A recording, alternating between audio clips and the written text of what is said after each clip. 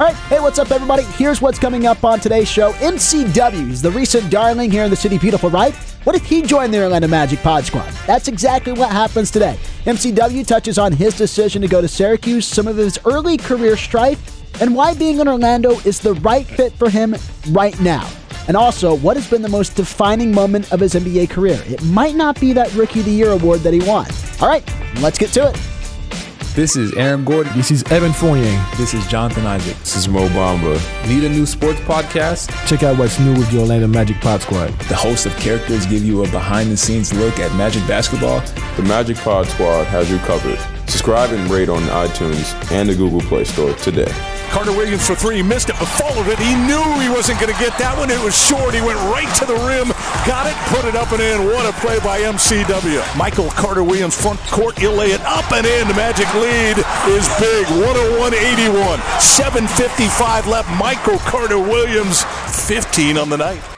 And it's another edition of Orlando Magic Pod Squad. Dante Marchitelli, David Steele, Jeff Turner, and Joel Glass filling in for George Galante.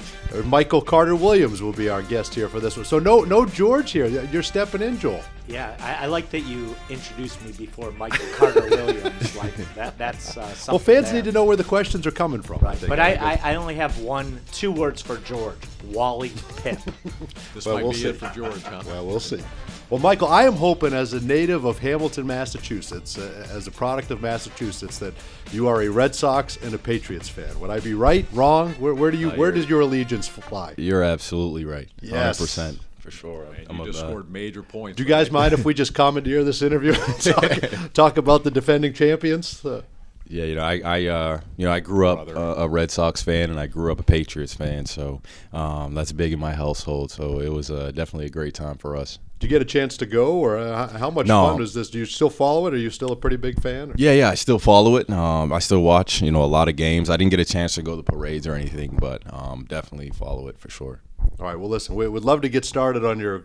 No, let's hear more. I really want to hear more. You want to hear more on that? Patriots, Red Sure, Sox. I could talk about that all day. Gronkowski.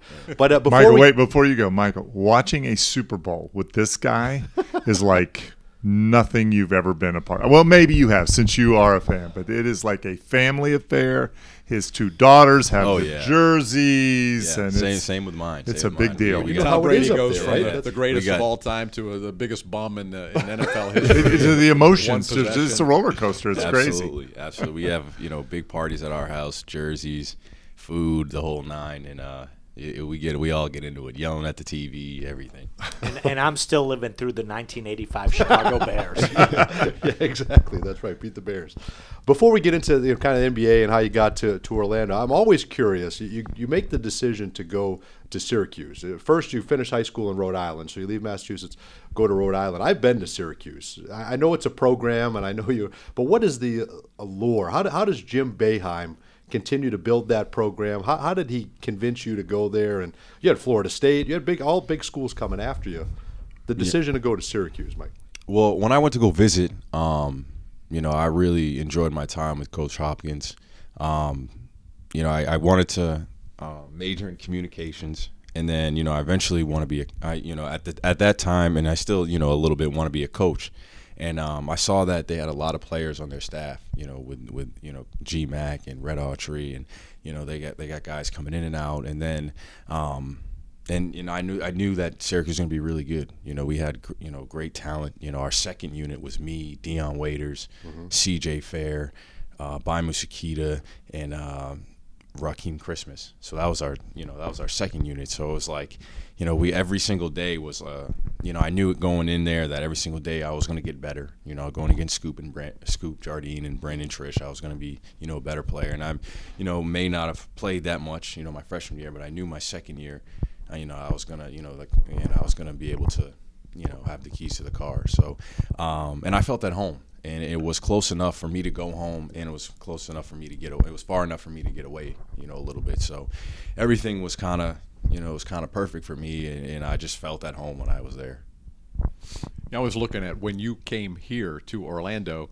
One of the guys that was in your high school class was Kim Birch. Mm-hmm. He was a top 25 consensus high school prospect, as were you. So you knew Kim coming in. Was that the guy you had the most familiarity with? Yeah, I've known Kem for a long time. Just from being in Rhode Island.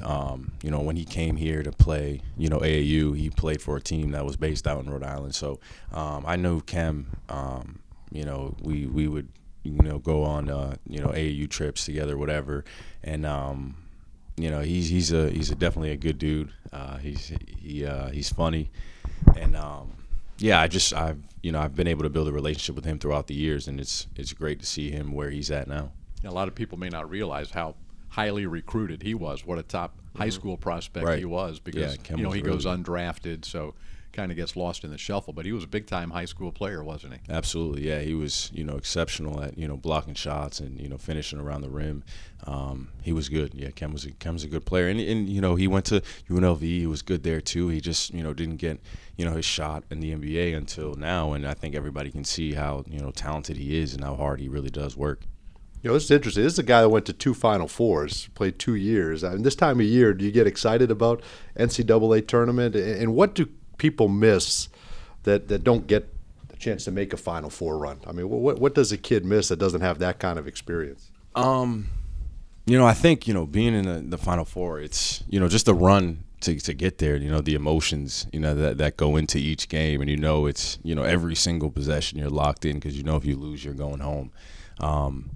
And it's not like the NBA where you got 7 games and you play the same team. This is one chance. You play a team that's higher seeded than you. You still are like, hey, it's one game. If we play them tight, maybe we can squeak one out in the end. You know what I mean? Like, I think that people miss the.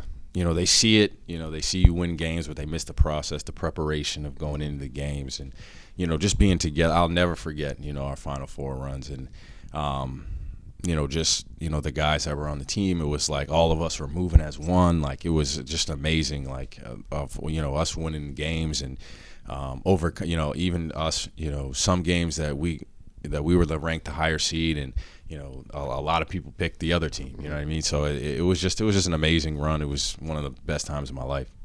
Michael, I'm always interested, like, in the development of young players. When I was in college, many moons ago, many years ago, people stayed 3-4 years, but it's changed a little bit now. Obviously, guys come out earlier. You went to a big school. The expectations going in. You talked about it. We came in with some good players. You didn't play maybe as much your freshman year, maybe as you thought. I'm guessing, correct? Yep. How hard is that for young players? You go in, you're used to being the star and expectations. A lot of guys transfer now. They don't do well, but you were in a good program. You stayed with it. How hard is that, though? Oh, it's hard, because even my freshman year, we lost 3 games the whole year, and I'm sitting here going to Boeheim's office like I should be playing. You know what I mean? So it's like,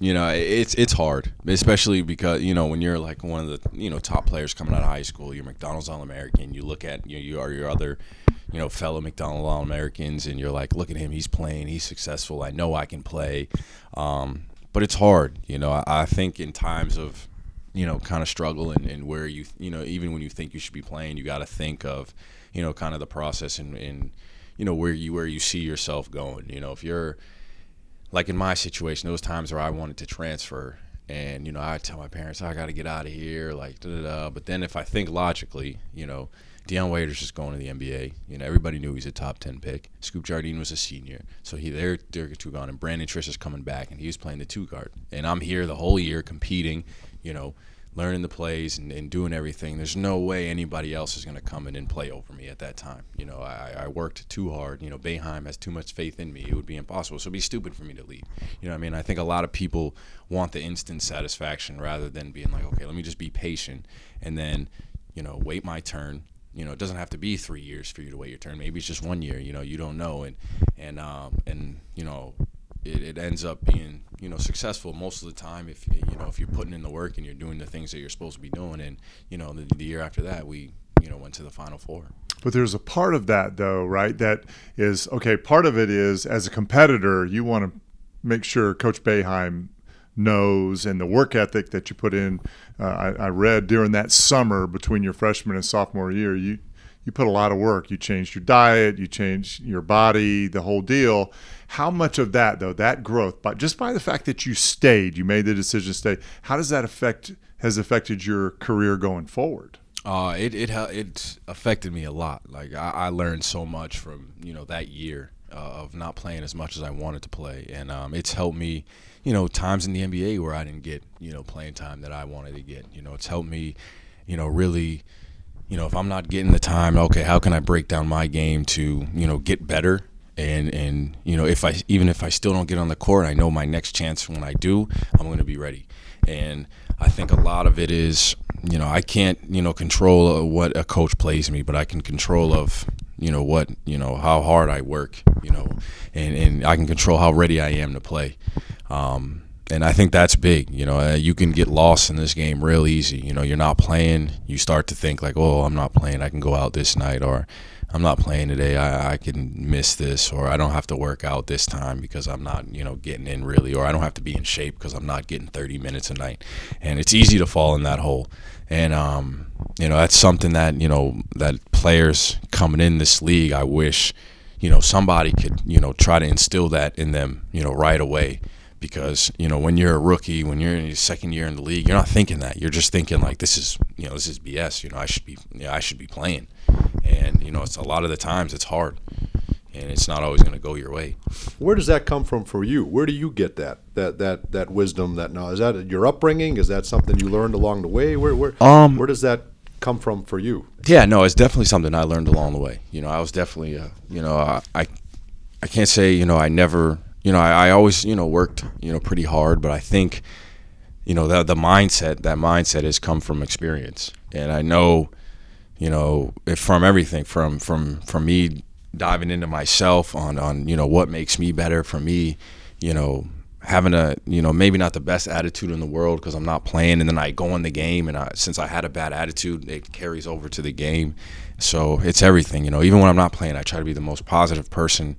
Because I know even if I go in at the last 3 minutes of the game, then if I know if I'm negative, I'm pouting the whole game, those last 3 minutes for me, the type of person that I am isn't going to be as successful if I'm positive throughout the whole game and I'm engaged in the game and I'm ready. And then I go in and maybe those 3 minutes turn into 5 minutes next time, and then maybe it turns into 9, and maybe it gradually goes up, but. You can't fight this league. You can't argue. You can't mope. You can't, because you'll never succeed that way. And a lot of people, they just don't see they don't see that until they experience it. And that's what kind of happened to me. I was able to figure that out at a little bit of a younger age before I got too old. But some people, it's too late.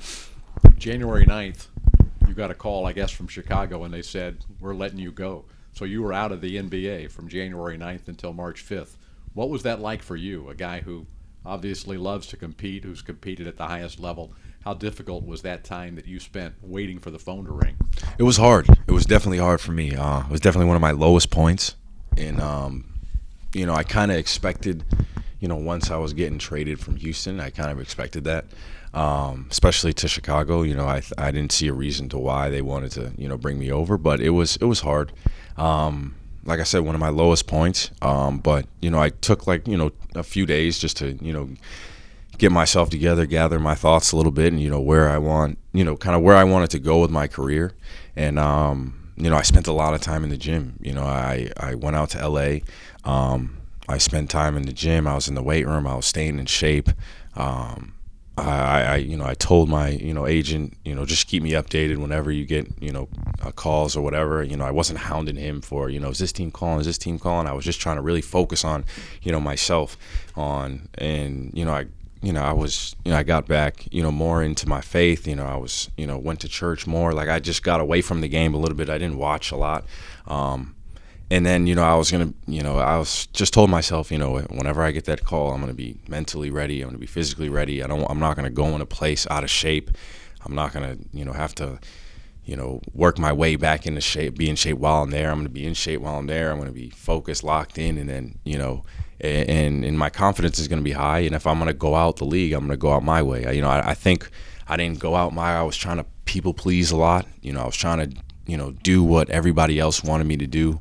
when I was on the court, instead of, listening, but also, playing my game at the same time. And that's one thing I reflected on when I was out, by myself. So, yeah, that's what I did. And luckily, when I got the call from Coach, the first thing he asked me was, are you in shape? Are you ready to go?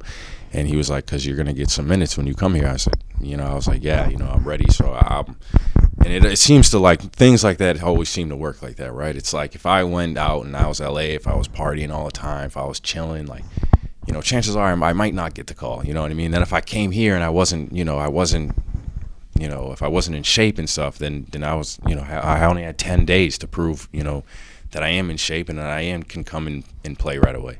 I know my personal experience, we all probably, everybody listening, you have adversity in your life, and a lot of times it makes you stronger. It makes you a better person. Is that how you look at what you've gone through, that this is an opportunity for personal growth? Yeah, absolutely. I think I've grown a lot, since then, as a person, as a player. I got a 7-month-old, so as a father, so 8-month-old now, actually. So, yeah, I think I've just, grown as a person overall just from the experiences that I've had.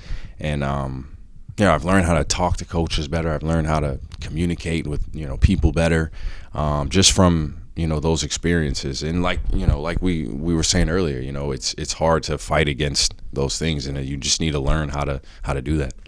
So you get the call, Coach Clifford. You've got experience with him. You've learned to talk to him. How nice was that? It's somebody you're familiar with. You know the coaching staff. I mean, is that? I was so excited. I was, like a little kid in Christmas morning. Like, I was so happy that it was. I was, happy that it was Orlando. That it was Coach Clifford. That it was their staff. From John Hammond, I was with him in Milwaukee. Yeah. So, I was more than happy. At what point do you look at the situation in Orlando and say, boy, I could be a really good fit there. I provide something that Evan and a couple of guys have said it. He brings something that we don't have. The things that you add to this team, obviously with your size. And at what point do you look at the basketball side of it and say, boy, that could be a really good fit for me there? Yeah, when I looked at the team, I knew I knew Isaiah got hurt, so I knew I could come in, maybe play the backup point. And, when I got here and, just playing a couple, having practice and, playing a couple of games with the team, I knew I could be a really good fit for this team. Just coming in, as a backup point guard, pushing the pace, bringing it every night defensively. I feel as though that, I can definitely be a great asset to this team. For now, for the long haul, I have, a lot of confidence in that, just because I know, what the staff wants out of me, and I feel as though I can really excel in that area. Physically, Michael, where do you feel like you are as an NBA player? Because, you get up there 6, 7, 8 years, some players get beat up, you have injuries. Do you feel like you still have a lot of miles left as an NBA player? Yeah, absolutely. I've had injuries in the past, and I've been, it's kind of like a blessing in disguise. In Chicago, I had those games where I didn't play a lot. I had DNPs. Houston, I didn't play that much. Milwaukee, I played, and in Philly, I played. But in terms of actual minutes played, I haven't been this is my 6th year in the league. I haven't played 6 years full of, minutes. I was, out. I got released from Houston, so I missed a lot of games there. I've missed some games because of injury, so my body feels great. I feel like, I feel healthy. I feel the most healthy I've ever felt in my career. How do you see this team? What are your thoughts on what this team can accomplish? You're down to the final 10, 12 days of this regular season. You're in a playoff battle. How do you feel about the prospects for this team on the short term? Yeah, I definitely think we can make the playoffs if we stick to our principles, if we play unselfish and we play the game that if we play how we know we can play. I definitely think we should be in the playoffs. If we don't make the playoffs, I think it will be on us more than anyone else. We're all confident in that. We all want it. And last game I think was wasn't how we play. I think going forward, I think, we'll get back to, more of the Miami games and how we played there. And it's going to be tough for sure. It's definitely not easy. Everybody in this race has a tough schedule. The last 4 or 5 teams, us, Detroit, Miami, Brooklyn, Charlotte, we all have, tough schedules going ahead. So, but I think we can be in there, and I think we can, give anybody, a tough series in the playoffs. Michael, one of the things that people question is from an experience standpoint, this team, we don't have a lot of guys that have experienced playoff basketball. You have a little bit. Describe for our fans, the people listening, how different playoff basketball, and really this is playoff basketball we're playing right now. What's the difference in just regular season basketball and your experience with being in a playoff run? Yeah, I think everything becomes a little bit smaller, a little bit tighter. Teams are more locked in. They're trying to take away more of your tendencies. They may not. They're more focused on your main guys. Like they're going to focus more on Vooch. They're going to try to take him out. Take him out his offensive rhythm. Whether it's probably doubling him or whatever. Everything is more locked in. Every possession is intense. Of course the crowd is a lot bigger. It's funny. Like my first playoffs was when I was in Milwaukee, and it was against Chicago. It was like the first 3 games. I think we went down like 3-0, and I was like, what? Like, I didn't even know what was going on. Like, I didn't even know what happened. Like, it was like okay, like, it was like for all of us, like all our young guys, it was like, okay, like the playoffs kind of started then. And then we won a game, then we won our second game, and then we went back to Milwaukee and we lost. But it was like, once we got those games in front of us, we were like, okay, like now we understand. And it's hard to understand before, going in there. You're like, the playoffs, and that was Chicago was tough. They had Jimmy and D Rose, Joe Kim. Like that team was really good. So it was definitely definitely a great learning experience for me, because now when I go in the playoffs, like I know what to expect. I know what that intensity is.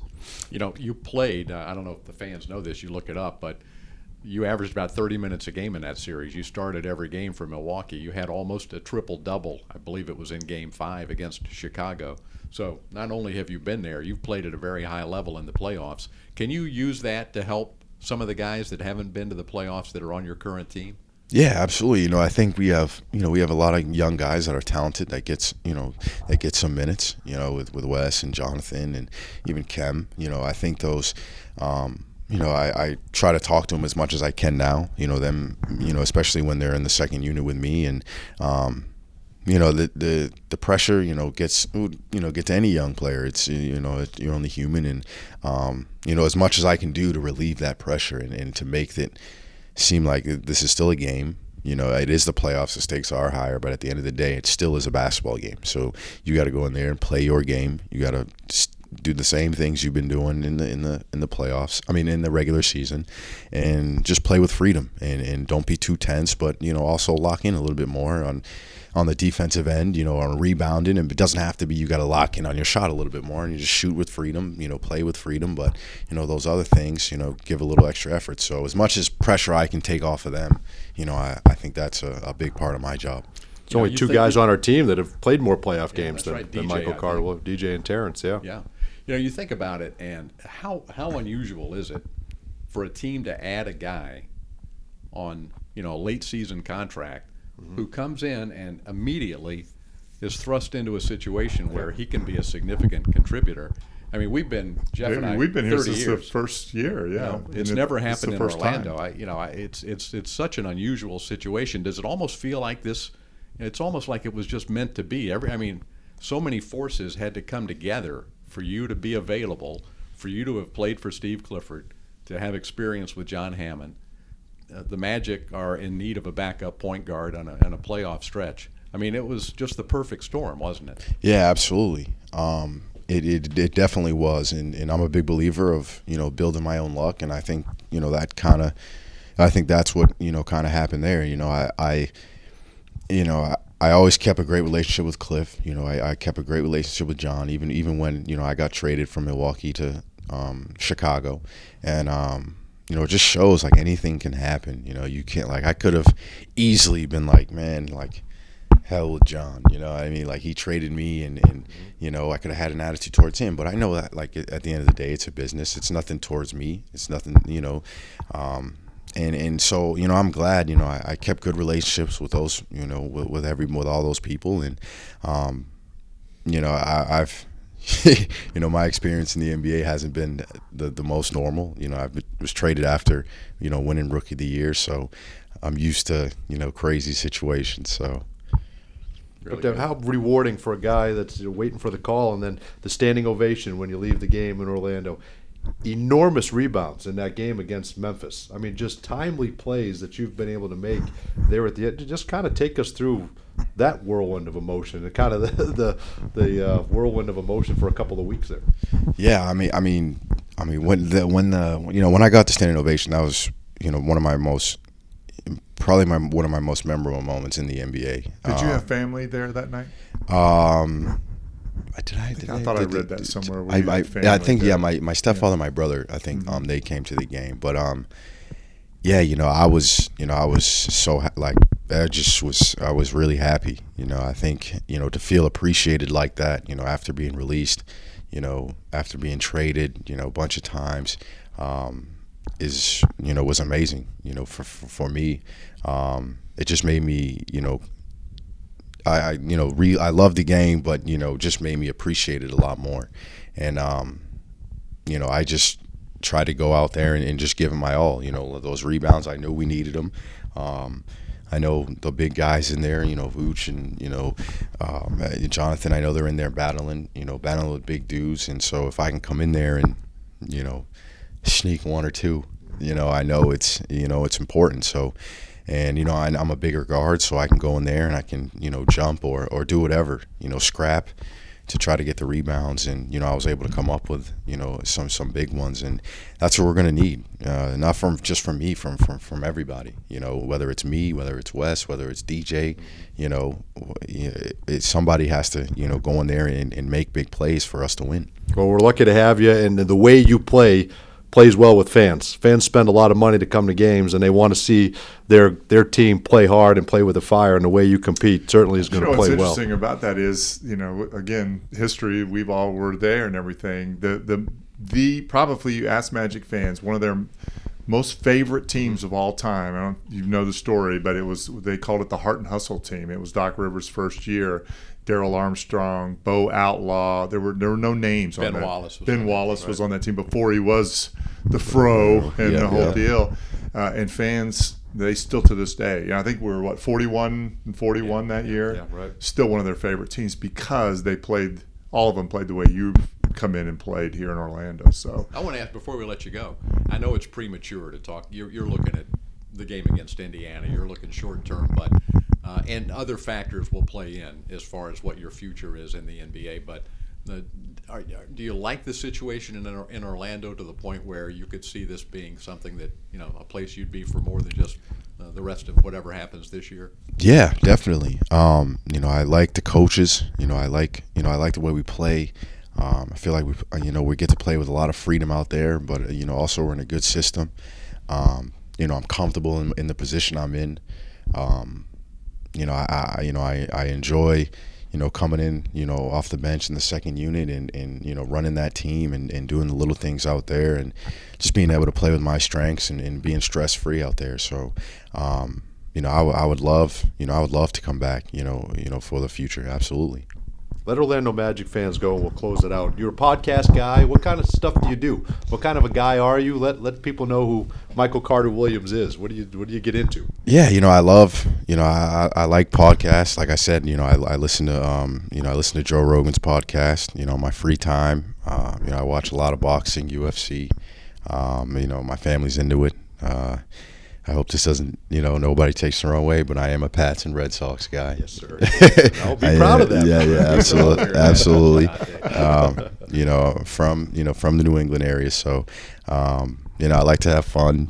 I enjoy, company from, my teammates, friends, family, and pretty simple. And I work hard, and I'll continue to work hard and play with pride and passion, and Yeah, that's me. Could you do that? Could you be a UFC guy? Any party? Does any part of you want to step in that octagon? No, I mean I've trained. I do a little bit of training, but Okay. I would never step in the octagon with those guys. No way. All right, appreciate it, man. Good luck the rest of the way. This What do has you been a think? Is blast. George's spot safe, or has Joel? Well, he's been pretty quiet. Well, he doesn't know we've had his been pretty we've quiet had his over mic here. off. He doesn't even We know did that. no. When I sat down here, Dante said sitting on the bed, and he said he did a mic check with Jeff, Michael, and Dante. He did no mic check with me. If you guys look, it's not even plugged in. So but good job, Joel. Good work. Good work on Thank you. you. I didn't even get to my question. Insightful either. questions. I was thinking of a question. As you know, you guys are all the professional broadcasters, and what a lot of people don't know is Michael. His first game in the NBA was in the Orlando Pro Summer League. We were talking about the other day. Yes, it was. And the one thing he didn't like about our summer league is we had the no foul out rule because Yeah. Patrick Beverly. Yeah, I had kept harassing you. Yeah, he had like 8 fouls in 2 minutes, and I didn't know. Like I was like, what's going on? Like I didn't even know how. But yeah, he definitely welcomed me into the NBA early. What's a good nugget? That might bring you back, Joel. that brings. I think that just lifted him up near the George Galani level. That was Wally outstanding. Just want to let everyone know we have some terrific content on the Orlando Magic page on TuneIn. We encourage you to download the TuneIn app and follow the Orlando Magic page. We've got some great podcasts on there as well, Magic Gaming, Producer's Cut, so you're going to get a week preview of what's coming up for the Orlando Magic and some great guests on there with our radio producer, Aaron Berlin.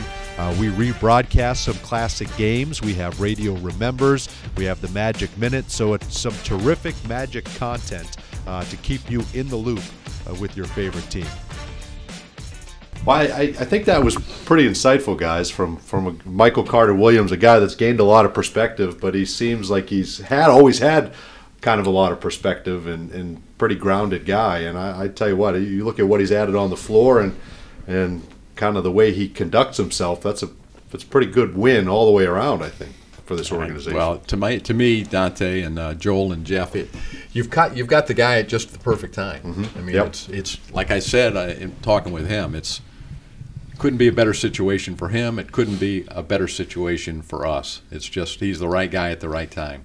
I think it's got a chance to be really a good relationship between. I Michael like Carter the way, Williams and the Magic. it's really kind of interesting, and I hope fans get it, is how at a young, just a lot of life lessons for him. I brought up his freshman year in college, and, that was tough for him. And if you think about his pro career, David and I were talking about this earlier, there are a lot of injuries. I think if you go back through, there were times when he was starting to, become that Rookie of the Year type player, and an injury would hit him, in Chicago, in Milwaukee.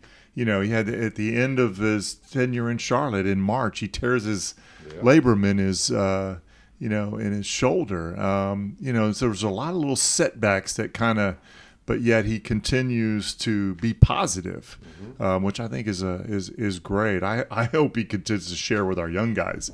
I think that's important. Well, Joel, where do we miss on this whole thing? Do you hear front offices talk about it? I mean, he's grounded and has a perspective that I don't think a lot of guys have. And I think the ability to stay with it in high school, he had transferred high schools and excelled in Rhode Island, the ability to stick it out in Syracuse, learn the lessons in Philadelphia. Not a lot of guys have that kind of perspective. Yeah, I mean, I just see him around his teammates, how well he fits in.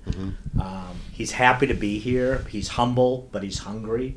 And I think, like David said, like, we all have adversity in our life. Yeah. And, it's not, it's how you fall, but how you get up, dust yourself off. And his perspective is awesome. I think I was telling you guys before, we've been running through a lot of media things, and he's the new darling and so forth. And, you're always conscious of that with a player because they have so many other things to think about, like where he's going to live, learning the playbook, getting acquainted with his teammates. And, I said to him the other day, I said, hey, I know we're doing a lot of things. He said, I'm just happy people are talking to me again, talking about me. That's great. So That's he really gets it, and he's a real joy to be around. I think the best thing, what I liked about there were a lot of great things that he said, but when he talked about how that he thinks that he could see himself in Orlando in the future because he likes being the guy on that second unit. I mean, to me, that says this is a former Rookie of the Year,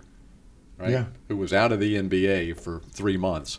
And now, he kind of has come to a place where he understands what he is as an NBA player, which, as you know, Jeff, until a player really understands and realizes what he is and how he can help a team win, then there's a lot of teams that have a lot of guys that don't understand that. And that's why you see teams win 20 and 25 games. It's when you have a group of players who understand what their roles are and what their strengths are and what their weaknesses are and how to manage all of that and be willing to be coached. I think that he is at a point in his career where he gets all of that. So, I like to hear him. I thought it was great that I heard him say that. It gives him great value. Yeah. Exactly. It's it really amazing does. Sometimes with players or people in this profession, it's like almost their greatest strength can be a weakness for them. They have to be confident to get on an NBA floor. Right. But sometimes that confidence could get in the way of knowing your role and so forth. But he obviously gets it. Or to think that I got to come in and get 15 a night to survive in the NBA. He doesn't look at it that way. He looks at, and I like that your favorite answer from his was on the question that you asked. I do think. Well, you figured that was going to be. I do think that was a good observation. But I'd like to know too, Jeff, is where does he's out of the league? He's decimated with injuries. I mean, you battled injuries. Yeah. You played overseas for a couple of years. Where does the mind go when you're? He's a Rookie of the Year. That, like you said, that's something that nobody can take away from you. I mean, that's where does the mind go when you start trying to battle back from all? There's so much doubt. In my own personal story, I was a first-round draft pick, right? And so, I went to New Jersey, and it was not a good experience. I was out of the league, basically. I was told that they're going to build the team from the bottom up, and I wasn't in that in New Jersey. And so, I had a chance, very humble, go overseas and play for a couple of years and really kind of figure out, is kind of what we were talking about, is like really figuring out who you are as a player. What are your strengths and weaknesses? What do you bring to a team, and play to those? And then so when I got the chance to come back in the NBA, that's what I did. I just made sure I was ready every night. But I'm telling you, he mentioned it. There are so many outside voices. Oh, man. You should do this. You should do that. Or, you should be, you should shoot more, or things like that. Putting all that aside and really knowing who you are as a player and what works is a hard place to get to. And then be confident enough that that's good enough. That's what I need to do to prolong my career. So I think he's in a really good place. How about the fact that he knew he had to be in shape for when the phone rang, and that's the first question Steve Clifford asked. Yes. He doesn't mess around. Yeah. Right. Well, when we asked him the question, the smile on his face, that Michael's face, that our listeners can't see, but I gotta think that conversation was a little bit more than what we really know, right? Knowing Steve Clifford, I bet it was. Some detail and more about the expectations. Yeah. Well, I think as we wrap this up, this playoff race, guys, as we sit here at the recording of this, we're getting ready to play Indiana. The emotions of beating Miami in Miami on Chris Bosh night with a 90-minute halftime, and then you come back, and then the complete opposite, just kind of laying an egg, really, in Detroit, which was equally a meaningful game, but third game in 4 nights, and you're just kind of worn out. Here we sit, 6 games to go, and if you handle your business, you're going to get in. We're going to be talking playoffs, guys. This is pretty exciting. I think the one thing I'm done looking at is everyone else's schedule and trying to predict Dave and I did it again this morning. We went through every team. Like, that does not work. That's the biggest danger, isn't it? Yeah. Oh, my gosh. You can't get help, can you? You can't count on help. You got to do it yourself. And really, that's what Cliff told the team today at practice. Like, it's in our hands. Yeah. Really. Play your way in. Like, we can't expect help anywhere. You might get help from Dallas, but it's Slovenian night, so Dragic gets a triple-double. You can't account for that stuff. You can't account. But isn't this great to be playing meaningful games? I mean, there was a different energy going into that game last night in Detroit than we've had in quite some time. All 6,000 people in the building were pretty stoked about the game. Oh, my goodness. But, No, the games they're all meaningful now. It's awesome. It's a lot of fun. We haven't been there in so long that it feels great to be in that situation again and be broadcasting games for a team that is playing in meaningful games. And I think we'll be pleased with the way the team bounces back for the last 6 games. I'm not sure what the number is, but I think we're going to have to, like you said, Joel, win our way in. We're going to need to win at least 3 or 4. Yeah, probably 4 of the last 6. So my dad told me this morning, your 6 games left, your magic number is 6. Just got to keep our eye on that. All right, guys. Well, good job. I think people will enjoy hearing from Michael Carter-Williams, and we'll have to consult with George and see. Yeah, those guys will kind of have to battle it out. Do we need some kind of a poll? Could we put it on? Have to do a poll here. My guy does a great job. He does do a great job. He does a great job. He does. We definitely need him, and plus he knows about soup. Yes, he does. I prepared all morning about a soup question, and there's no soup. His greatest strength is he knows about soup. Now we got to find out what Joel's soup. What was your soup? Okay. All morning. Yeah. What is your soup? Oh, my soup. I'm usually a French onion soup guy. Yes, you are. That okay. Cheese on top and with a side of a BLT. Yeah, definitely. How about this? Would you ever have a soup that had cabbage, peas, and like a nasty looking brown broth? It was a chicken broth, actually. It was a chicken broth. It was good, wasn't it? It was very good. That was today. I'm thinking about dinner now. Dinner. We got a big dinner today. We were told, David and I had this soup, and it was very good. Beef cabbage is what it was. Ty Eastham and it was. They called it old man soup.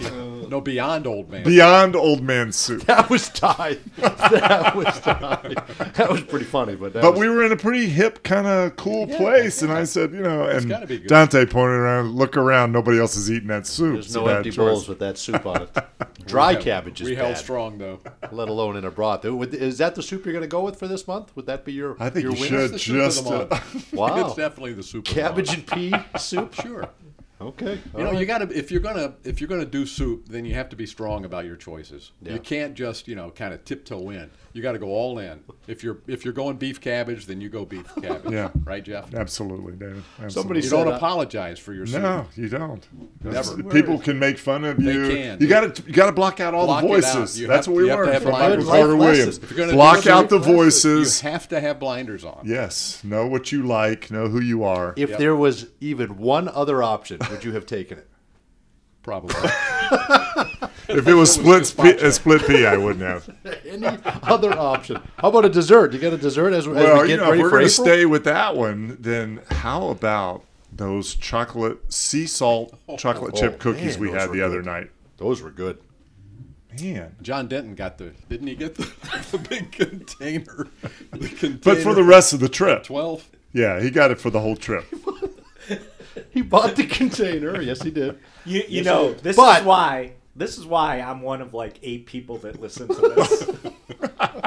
Because we had a really good podcast, and now it's people don't make it to this part. They're all gone. People don't stick around to get to this part. In fact, George is the only one listening. Yeah, that is the only one. And I do need clarification. Is my mic working? Because everyone else's mic was checked. It's not plugged in. Okay. It's not plugged in. Good to know. Can you wrap this up? He picked up the 12 cookies and looked around to see. He tried to get approval. Everybody said, "Oh, that's a lot of cookies." Oh, yeah, you're right. All right, guys. Good job.